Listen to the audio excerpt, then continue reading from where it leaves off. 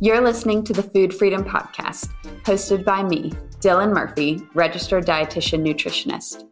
Food Freedom Podcast explores the topics of intuitive eating, mindset, and body respect to help you create a lifestyle of lasting food freedom. We believe it's possible to feel confident in your food choices and connected to your body. And here on the Food Freedom Podcast, we will show you how.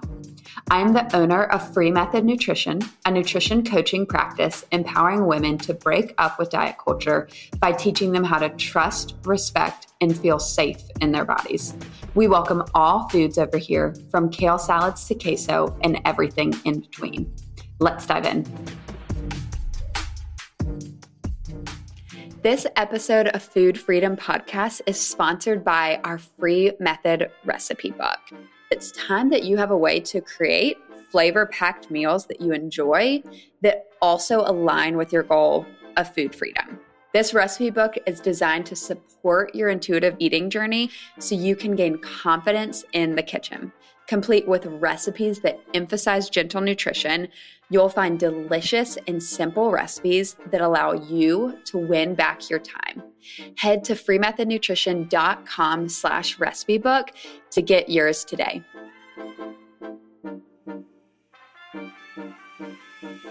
Welcome back to another episode of Food Freedom Podcast. Today, I am joined by Lauren Smith. Lauren's a registered dietitian, and we're going to be talking all on the intersection of eating disorders and addiction. And Lauren comes from a special place with that, where she currently works in eating disorders and addiction as one of her part-time jobs. So Lauren, welcome to Food Freedom Podcast.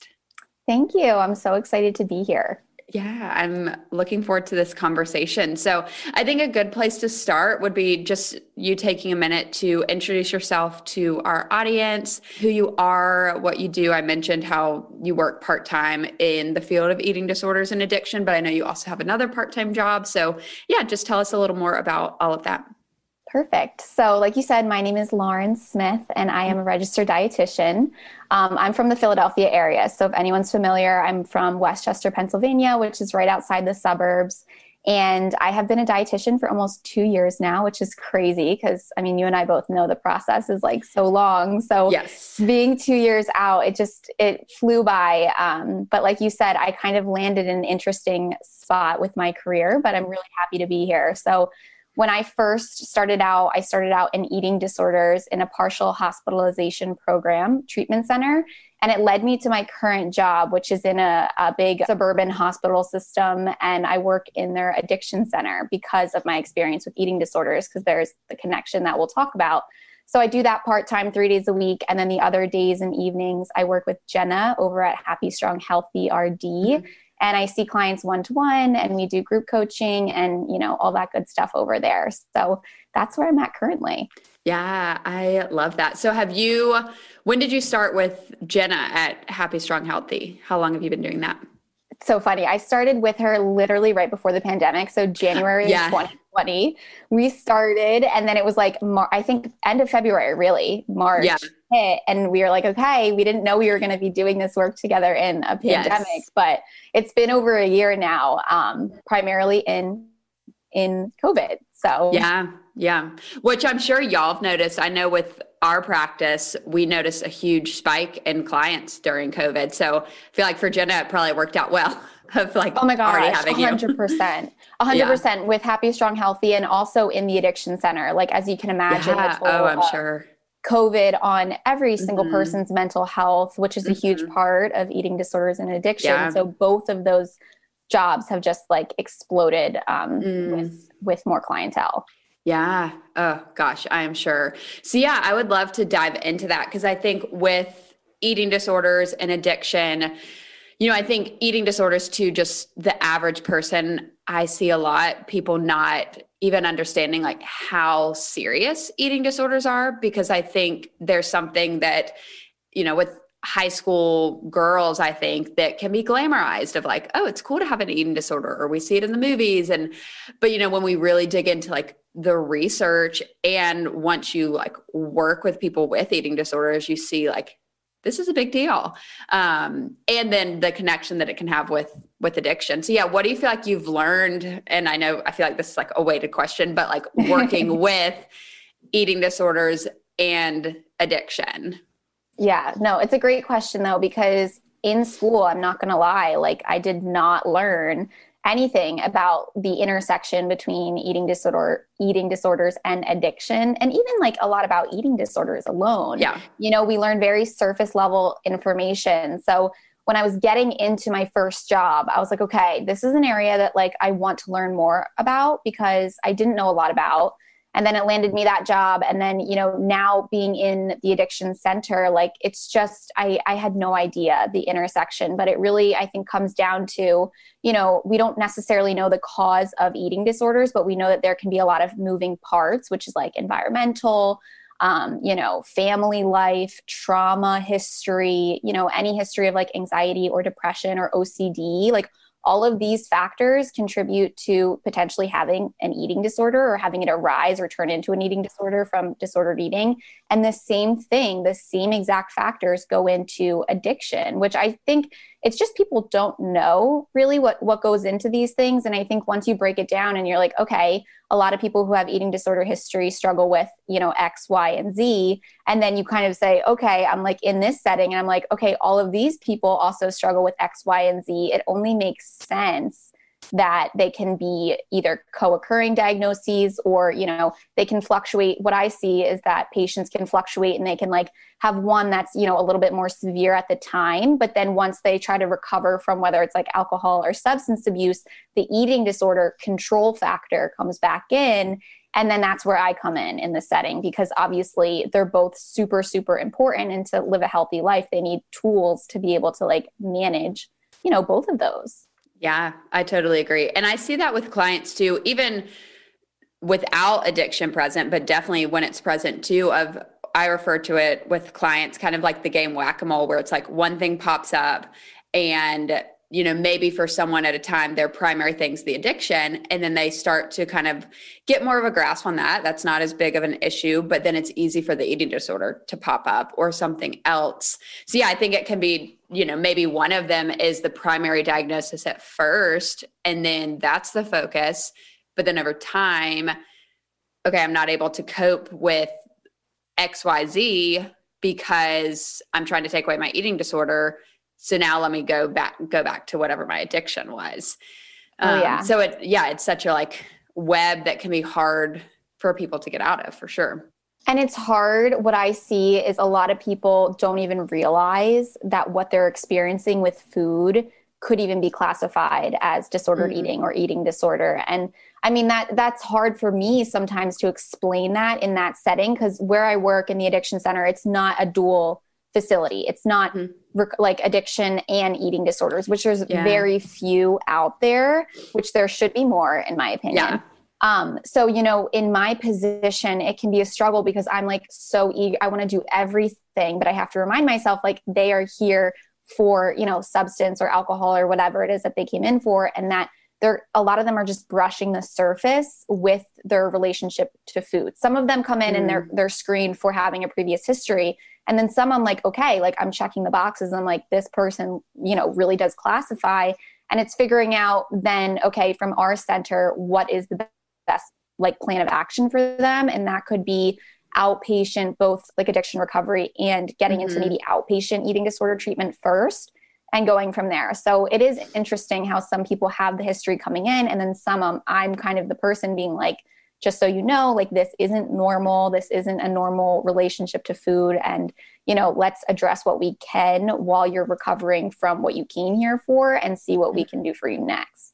Yeah. And why do you think people don't realize that at first with food? Like, why do you think, people come in with whatever their addiction may be, and then you're getting that like food history and all of these flags are going up of like, okay, this is like most likely an eating disorder or just, extreme disordered eating. How do you think that goes, like kind of just slips under the rug for people?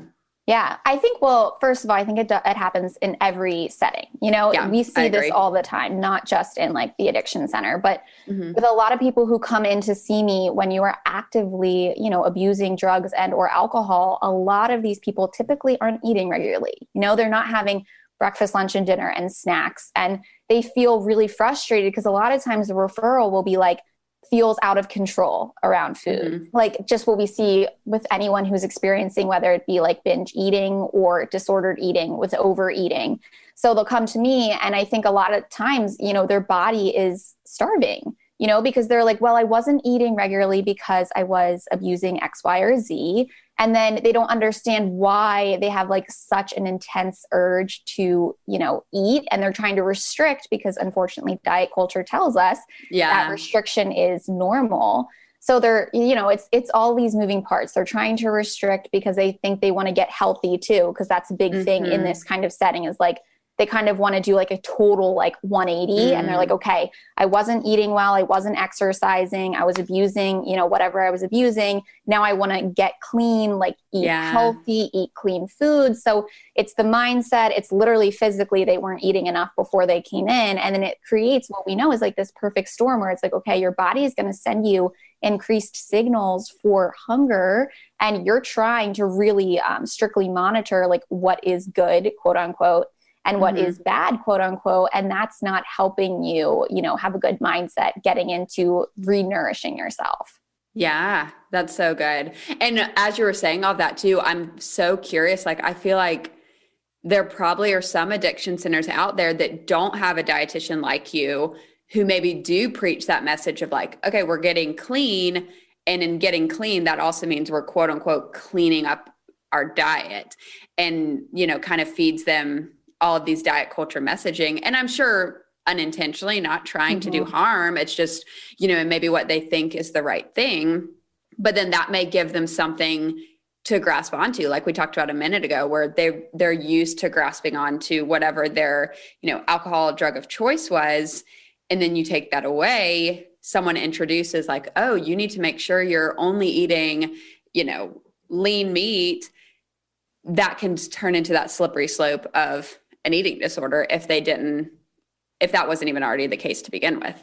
You're so right. And, you know, I don't know, I want to make more connections with people who are Mm-hmm. dietitians in addiction centers. So if you're out there Mm-hmm. listening, please connect with me, Yes. because I don't know that many people. But, you know, in Mm-hmm. my setting specifically, I feel so lucky. But the nursing staff, like the head of nursing, actually had me do like a virtual recorded training so that every single counselor, every single nurse, every Mm-hmm. single new doctor will listen to my recording on eating disorders, disordered eating, That's and so good. addiction, so that they even have the information, you know, on the top of their head to be like, wait, my language matters here, especially Mm-hmm. with counselors, you know, because, and again, Mm-hmm. they mean no ill will, but it's like, For you sure. could say something like, okay, well, let's focus on like getting mostly fruits and vegetables, which, you know, to some people could do nothing. But if you're talking to someone who has any sort of, you know, inclination that it could turn into an eating disorder or disordered eating, like that could literally be something that they're like, okay, that's the only thing I'm going to focus on. And then, as we know, like that can become a very unhealthy relationship very quickly. So I feel lucky that Yes. I've been able to like at least record that so that there's some sort of information for the staff out there so that they know, because so many of these staff members, like I get emails all the time and they're like, we had no idea about, Mm. especially like orthorexia. Yeah. So it's definitely been interesting, but it keeps Yeah. you on my toes for sure. Yeah. Because it is so, I mean, thinking of orthorexia specifically, it's also normalized. So I'm sure, again, with like the therapists, the different providers meaning no harm, they just probably hear something, see something on social media, like, oh, it seems like low carb is like all the rage. Like, let me just tell that to my client. They're trying to get healthy. Maybe that'll help, without realizing like, oh, that's probably not helpful. And if this person, even thinking about addictions, and you talked about at the beginning, like the things that can be like the root of addictions and or eating disorders. And I feel like one of those is like biology based, our genetics. So knowing if that person's already like predisposed to, you know, maybe like OCD type tendencies or whatever it may be, Yeah. where you give them something like that of like, oh, don't eat carbs or don't eat after this time, they start to cling to that. Oh, absolutely. And so many people. So pre-COVID, when I was working there, I used to do like weekly lectures to all of the clientele who were, staying at the center. And it's so funny because, I mean, this as a dietitian, but people are like shocked when I'm like, no, eat carbs, like all foods fit. But especially in this setting, I can't tell you how many times they have been told, cut out sugar, because sugar acts on the same part of your brain as drugs and alcohol. And, what we know is, yes, both of them cause dopamine release. Both of them make you happy, but cutting out, carbohydrate, which we need to live and function properly, is not the answer to, having a healthy recovery from your addiction. It's actually going to make what we know is like you hyper focus on these things that you cut out, and then it can cause this whole pattern. So it's really, the education is so needed, I think, and with everyone in a center like that, because whether they have any issue with food or not, like there's just so much confusion. And when they're going through this time period where like they really are trying to get healthier, it's so important that they have the facts from, people like us. Yes, absolutely. And I love what you said about the sugar and addiction, because I think that's a huge thing. And I'm sure you're familiar with that study about like rats and the sugar. And I think, if you just were to glance at that study, you would see, and I've seen people use it like this, of like, oh, sugar's addictive.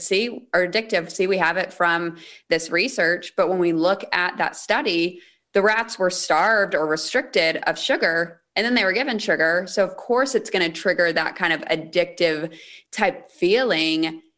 Just like anything else, if you restrict ice cream and then let yourself have it, it's going to be kind of that like free for all feeling. But also going off of that like dopamine response that we get from maybe drugs or alcohol, sugar, we can also get that from like petting a dog or doing something we enjoy. So I think it's easy to like narrow it down to like, well, see, it triggers the same thing as in our brain. Sugar triggers the same thing, but there's so many other things. And so I think that helps to show that like sugar is harmless. Sure, if we restrict ourselves from it, then it may trigger even more and it may seem addictive, but it's very different. But I think that's something that's so talked about, of like, oh, sugar, like I'm addicted to sugar. I have a sugar addiction. Oh my gosh. So many people who come in my office, I'm like, so I'm seeing you because of like X, Y, or Z. And they're like, well, I really want to talk to you because I'm really struggling. I can't stop craving, like dessert at the end of the night. And like I was saying earlier, I'm like, okay, before we even go there, how were you eating before you came in? And so many of these patients aren't eating even regularly, maybe, and it's not even like always conscious restriction. It's really just because of like the behaviors they were practicing, before they came in.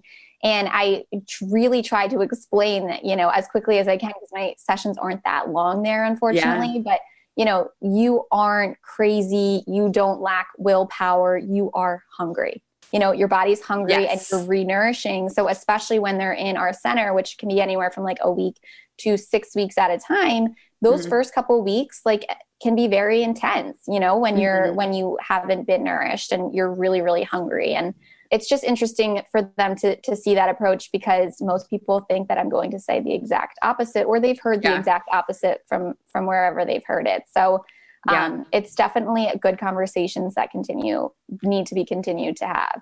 Yeah, I love that. And it's like they're going in for one thing, probably not even thinking they have any issues with food, and then realizing like, okay, there's more for me to work on, like peeling back an onion of like, I thought it was just, my drug addiction, but also my relationship with food isn't great. Because I think when it comes to addiction, it's easy for that to tap into just like how you even just like care for yourself and meet your daily needs. It's easy to like overlook, getting out of your house or going to bed at a decent time, waking up. And I think food can easily fall into that too, where, you're not eating meals regularly, or you're trying to find control in that area. Like, yeah, it's so interconnected, I feel like. Oh, absolutely. And I think another interesting thing that I see is there's been more than, a handful of people who have come into my office and they, have said, actually, my primary issue is food. And I'm not ready to even address that yet. So I'm here because obviously they have like a dual they have a dual addiction, or not addiction, like a dual diagnoses, I'm sorry. And they come in because they're ready to address the one. And then they end up having to see me because some facilities that, these people have been to don't have a dietitian. So they don't think they're going to have to address the food thing yet. So it's really, really scary. And for people like that, I think, I always say I would be the worst dietitian ever if I was like, okay, you're going to go from eating, whatever their situation is, like eating, not regularly, to eating all the time. Like that's not how we do things. It's like a very slow process, and it's traumatic for a lot of people who are really scared. And like I said, it's been so many people who are like, well, you know what? I'm here obviously because this is important. Recovery is important for my addiction or my substance or whatever. But the other issue is almost too scary for me to even like address.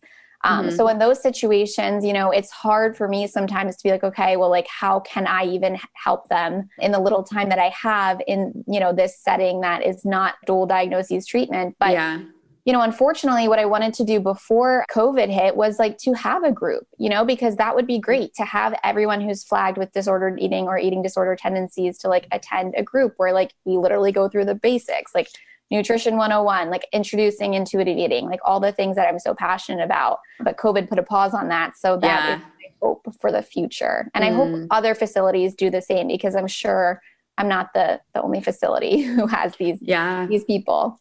Yeah. Because I think it goes in even other fields outside of addiction where eating disorders and just, gentle nutrition, intuitive eating are so just not talked about, or diet culture is just so much louder. So it's important to have people like you in that addiction setting, or dietitians in settings that maybe, you may tell people you work in an addiction center, and some people may be like, what? Like, why would they need a dietitian there? But then when you see the work you do day in and out, it's like, how could they not have a dietitian? Like, these people need the work you're doing. It's crazy. And I'm so happy I found this spot, because I didn't even know, I didn't know this was a career option. You know what I mean? So it's such an interesting place to be. And what you were saying too, like with even obviously these places offer food. So all these people are eating, institutionalized food every day. And you said like diet culture is louder. And I can't tell you how many people are so stressed out about like not having control over the meals being offered. And they're like, they come in to see me and they're like all, hot and bothered. And they're like, how come you're offering, burgers and pizza? Like we need healthy food to fuel our recovery. And first of all, I don't make the menu, but I do say, listen, you are only going to be here for 4 to 6 weeks. You're recovering. There are always options. And it's just crazy to me how people think that, eating pizza and a burger is going to like impact, their recovery so greatly. And that just shows that diet culture is so loud. And I'm like, so then I talk them through like, here's how we can add some gentle nutrition to these plates. And it's just, these kinds of conversations happen so often. And I feel so bad, because I've been there before too, where you feel like every morsel of food matters, put into your body, becomes so hyper-focused. But I really have to explain to them, like, you're here for your recovery. You don't have complete control over your food. That is okay. And then, we go from there. But those conversations also happen quite frequently. Yeah. And I'm sure because, thinking about food they would serve in centers like that. I mean, one, there's probably the financial aspect of like, okay, it's not like we can serve kale salads to everyone. Like that would get expensive. And making sure it's like going to please most people, like it's a food that people like. But yeah, I think with that too, it's even digging in, and I do this a lot with my clients too, of like, okay, let's even like unpack the word healthy. Like, what does that really mean? Because if you're choosing a kale salad, but you're doing it because, you feel so stressed and overwhelmed and so guilty if you eat pizza, and, maybe you're saying no to going out to dinner with friends, like, is that really the healthy choice if it's then impacting truly other aspects of your health? Maybe it's not impacting your physical health, but it's impacting your relationships, your emotions, things like that. Yeah. I mean, it removes them from, because in this setting, I'm like, are you even being able to be present in your group? Are you present in the situations where you're supposed to be learning, or are you really hyper-focused on what are they serving for lunch? And when I frame it like that, it helps a lot of people take a step back and be like, wow, okay, this isn't as big of a deal as I thought it was. But you're so right. Like, we can't serve kale salads, every day. And it's not like it's just pizza and burgers. I don't mean to frame For it sure. like that. Those are the foods that they tell me. And then I look at the menu and I'm like, but there's also these options, So people, they just get really frustrated when we have a lack of control over our intake. And I think that just shows that, our whole life isn't centered around food. There's a lot more, and food is just a part of it. And that's really what I try to stress. Yeah. Yeah. So then because you mentioned, the people you're working with, you're with them for such a short period of time.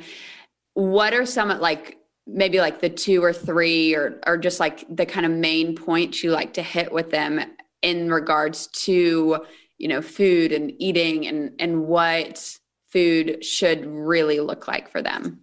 Yeah, no. So it's kind of taken a while for me to find my rhythm with that. When I first started, I wanted to, focus on everything that I could. But now I really start out and I say, nutrition is literally one aspect of your health.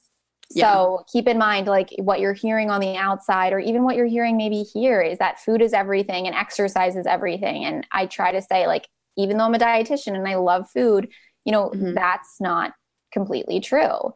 I really only want you to start focusing on your nutrition when you feel like you're focusing on your recovery, your stress is at an okay level, your mindset is even ready to focus on nutrition. And then also outside circumstances of these people affect, what I tell them, because some of these people don't have the financial means for me to even get into especially with diabetics, I see, if it's listed that they're homeless, I'm not going to go telling them to buy whole grains. So there's a lot that goes into what I say to each specific person, but for the most part, the general things that I say are that nutrition is only one piece of the puzzle.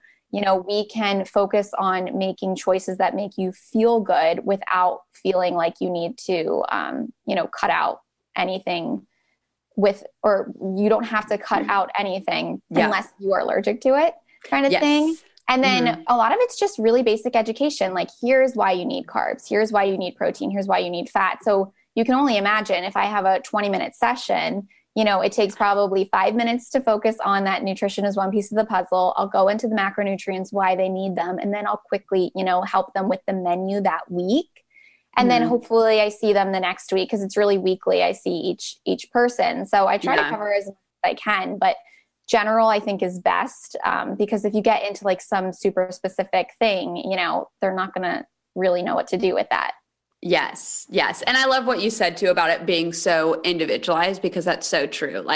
Sure, there's some things like you just mentioned that can apply to most people, but then it's digging into okay, how does this apply to each specific person where, if finances are a barrier, I'm not going to tell them to go, like you said, buy all whole grains. I'm going to talk through how can we buy food items that you enjoy in a way that fits your budget, makes sense for your lifestyle. Because I think that's where dieting is so just not inclusive with all of that, because it tells us we have to buy all organic. We have to buy from all these grocery stores. So fitting it into their lifestyle, I think, can help even just make this idea of gentle nutrition, intuitive eating realistic for them too. Yeah. I mean, you can literally see it's like a breath of fresh air, especially for the people who don't have the financial means. I remember one specific person with diabetes was but I think I need to be taking turmeric pills or something. And I was this is not your priority. And, let's focus on making sure that you have a good balance of carbs and protein and fat, and what those come to be are what those come to be. But that was all you could focus on, at that point. And you could literally see, like I said, it's a breath of fresh air to be wow, I don't need to do apple cider vinegar gummies and, turmeric pills and all these things that I'm oh my gosh, I can't even believe that that's even reaching you, at this point. Which I'm sure, imagining those people in those positions where they hear these messagings around oh, turmeric's going to cure my diabetes, which you and I both know, one isn't even true, but still if they see that and then they're oh my gosh, well now I need to pay $50 a month for these turmeric pills so that I can cure diabetes. And then, that who knows how much of their grocery bill that is. So that makes it so tough. So I know what you mean when you say it's like such a breath of fresh air for them of like, okay, I could buy like white rice and that's my carb. Like that is fine. And it's cheaper than buying like whole grain rice or, any other like carb type option. Oh yeah. And I mean, supplements in general in this type of facility. And I'm sure you hear questions about supplements too, just like working with one-to-one clients. Oh, yeah. But, I will get so many consults being like, so-and-so wants to see you to see if they can take, and some of them I'm like, I don't even know what that is. Like, and so then I'll meet with them and I'm like, can you tell me why you want to take this? And again, it's literally, they're like, oh, well, I read or I heard from so-and-so. And then it's just education on that being like, well, let's see if you're meeting your needs through your diet. And, people are really quick to jump on that wagon of like, what can I take that makes this just like a one and done kind of thing. Yes. Without just the basic principles that apply to almost all things with nutrition. So I get a lot of those. Yes. I think supplements is super present, one, just in our culture, but I think in this community of like eating disorders and addiction, and especially going back to what we said about like orthorexia, like wanting to be as quote unquote healthy as possible. Oh, now I need to pay so much money for these supplements. It can be so great to shift people away from that of like, you can meet your needs just through food. Like you're fine. Exactly. I mean, sometimes I feel like I'm like a broken record because, I say the same things over and over again, but it is because like, you and I were so passionate about preaching that it doesn't have to be that hard. So that's really what it comes down to, no matter where I am, whether I'm like in that setting or with my one-to-one clients, simple, even though it's not glamorous, even though it's not fancy, it's typically the best. Yes. Like nutrition can be simple. And especially thinking about people who are struggling with addictions and maybe also an eating disorder or disordered eating, they're already navigating enough in their recovery journey. So one of the best things that, we can do as providers is help make food as simple as possible for them. So then they can have more brain space to focus on, let's say their primary diagnosis is their addiction. Like they can have more brain space to focus on that and make food something that's a little bit easier. Oh yeah. It's about being present. It really is about being present so they can focus on what they need to focus on.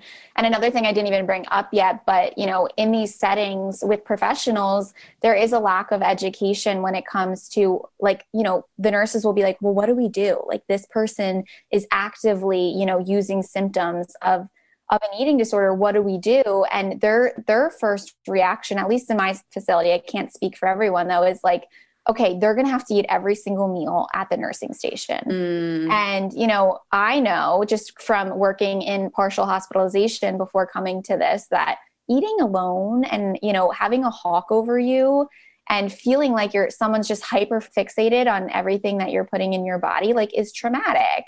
So that was a huge thing when I started. I was like, listen, like, these people need to go to the dining room. They need to eat, with their peers. And we can, of course, have these conversations to make sure that, they're not hurting or harming themselves. But isolation is not the answer.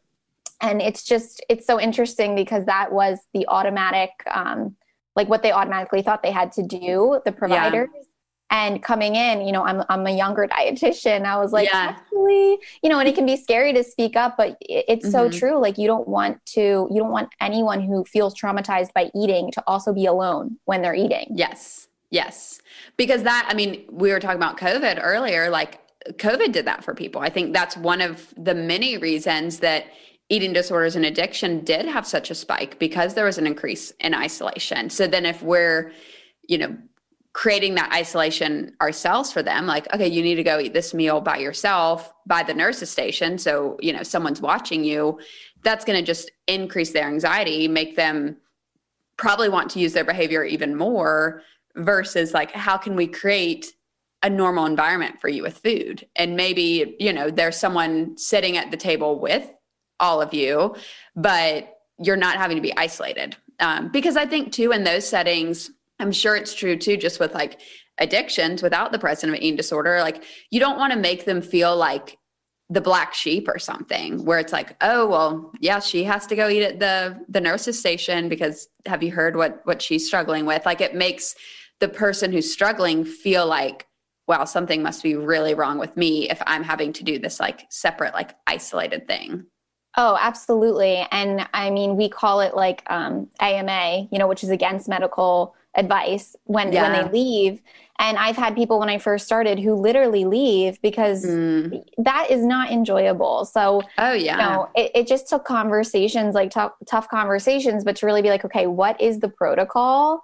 And now that like there is a protocol in place, it's made it a lot better because it's just, it's sad when someone would come into my office and be like, I'm not enjoying, you have to eat, so I'm not enjoying breakfast, lunch, or dinner because I am isolated and people are, whether it's they're asking them questions or talking behind their back and they hear it. So that was a huge piece. And that's just like you said, like whether you're in addiction or not, COVID with isolation has just really made your anxiety levels higher if food has ever been an issue for you. So now that we're slowly, fingers crossed, coming out of isolation, hopefully, it's not as big as an issue anymore, but it definitely increased things this past year. Yes. Gosh, I totally agree. So switching gears, the way I love to end interviews is asking our guests their favorite food memory because, we've talked about diet culture a lot. And I think one thing diet culture loves to do is try and take like the fun out of food and, the memories and the relationships and all of that. But I think, and I know, as dietitians, most of us are such big foodies. But yeah, so what is like a food memory that stands out to you or one of your favorite food memories? Yeah. So I would say, I love this question so much, first of all, but I would say it is crazy. Like obviously practicing what I practice, I wasn't always an intuitive eater. Food wasn't always easy for me. And specifically, I can think of many a Christmas Eve. It's a big thing in my family. Like we all get together where, I would be the person who like saved up, for our party. And then, by the time the party came, I wasn't focusing on the conversations. I wasn't present. So I would say as of lately, not this past Christmas Eve because of COVID, we weren't all together, but the previous Christmas Eve, I can remember being like, wow, this is so different than my past Christmas Eves because I wasn't like so hyper fixated and I was able to like enjoy the conversation. So I would pick that as my favorite food memory. I love that. And I think it's cool when you can see like, okay, this is something that I value so much, but for years of my life, because of, diets or my relationship with food, I wasn't able to actually fully enjoy this. I feel like it makes it even more enjoyable once you move past that. Yeah. I'm like I just like look forward to it. Whereas like I used to look forward to it, but I also used to be like, well, you're probably not going to feel great. And now it's like, that doesn't even cross my mind. And it's so incredible to see the growth, So I always tell my clients, whatever setting I'm in, that sometimes you don't even notice the change is happening. But once it happens and you're in that moment, you're like, wait, I didn't just like freak out. And I didn't feel like I needed to like run upstairs to use the restroom or something because I ate until I was uncomfortably full. Like I was just present the whole night and then the night was over and you don't think about it. So those are the moments that just, I encourage everyone to wait for because they will happen. Yes. That's so good. I totally agree. And I think it shifts through the seasons. Like I think right now, a lot of clients are starting to see breakthroughs of I'm feeling more confident, like shopping for bathing suits or, eating food and not having to think about how it's going to impact my body. Like, I think, that's one of my favorite things to experience with clients is as they start to notice those little things of like, wow, I think I'm making more progress than, maybe I've thought. Yeah, it's so powerful. It's so powerful. And I think it is the best when like you're least expecting it because that just shows that it's like, it's just becoming a part of you, which it should. Yeah. Absolutely. Well, Lauren, thanks so much for taking time to come on the show. This was such a great conversation and much needed conversation for sure. So people listening, if they want to follow you, learn more from you, where can people find you? So you can find me at Instagram. My handle is at Lauren's Balance Bites. So you can reach out to me there, or you can reach out to me through the happystronghealthyrd.com website. But Instagram is like my primary, way to contact me. Awesome. Awesome. Well, thank you so much again, Lauren. This was great. Thank you. I had so much fun. Thank you so much for listening to our show. We hope you enjoyed this episode of Food Freedom Podcast. Make sure you're following us on Instagram at Free Method Nutrition for more inspiring content on food freedom, intuitive eating, body respect, and many other things. If you're curious how you can support our podcast and help it to reach more people like you, we would love if you would take a minute to rate and review the show. We drop new episodes every Tuesday, so make sure you subscribe so you always catch our latest conversations. See you next episode.